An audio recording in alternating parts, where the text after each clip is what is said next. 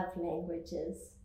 For those of you who aren't familiar, Gary Chapman wrote the most incredible book called The 5 Love Languages.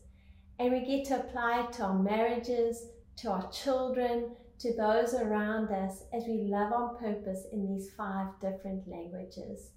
I love what 1 Peter 4 verse 7 says in the Message Bible. It says, everything in the world is about to be wrapped up. So take nothing for granted. Stay wide awake in prayer. Most of all, love each other as if your life depended on it. Love makes up for practically anything. Be quick to give a meal to the hungry, a bed to the homeless, cheerfully. Be generous with the different things God gave you, passing them around so all get in on it. If words, let it be God's word. If help, let it be God's hearty help. That way, God's bright presence will be evident in everything through Jesus, and He'll get all the credit as the one mighty in everything, on course to the end of time. Oh yes. In that scripture, we see literally all 5 love languages displayed.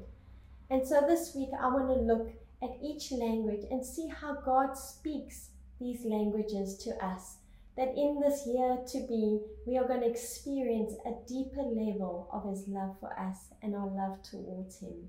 Today I want to focus on words of affirmation. In John 5 verse 24 it says, truly, truly, I say to you, he who hears my word and believes Him who sent me has eternal life and does not come into judgment, but has passed out of death into life.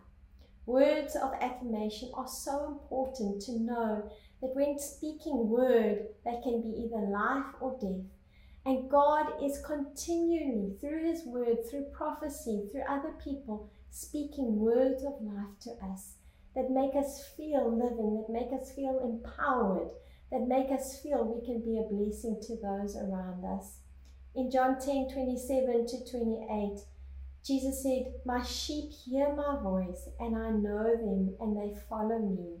And I give them eternal life, and they will never perish, and no one will snatch them out of my hand. As His precious sheep, we get to hear what words our shepherd is speaking to us. When you read the Bible, it's not just verses and words on a page, but it is the very word of affirmation that God is speaking to us. I love what Anne Voskamp in her book Waymaker says. She says, God always speaks. He is the word, not the silent treatment. Isn't that so powerful? So I just want to leave you with some words of affirmation that you can speak over yourself this year and continue to chew on them as you go through the day. Isaiah 41 verse 10 says, do not fear, for I am with you. Do not be dismayed, for I am your God. I will strengthen you and help you. I will uphold you with my righteous right hand. Jeremiah 29:11.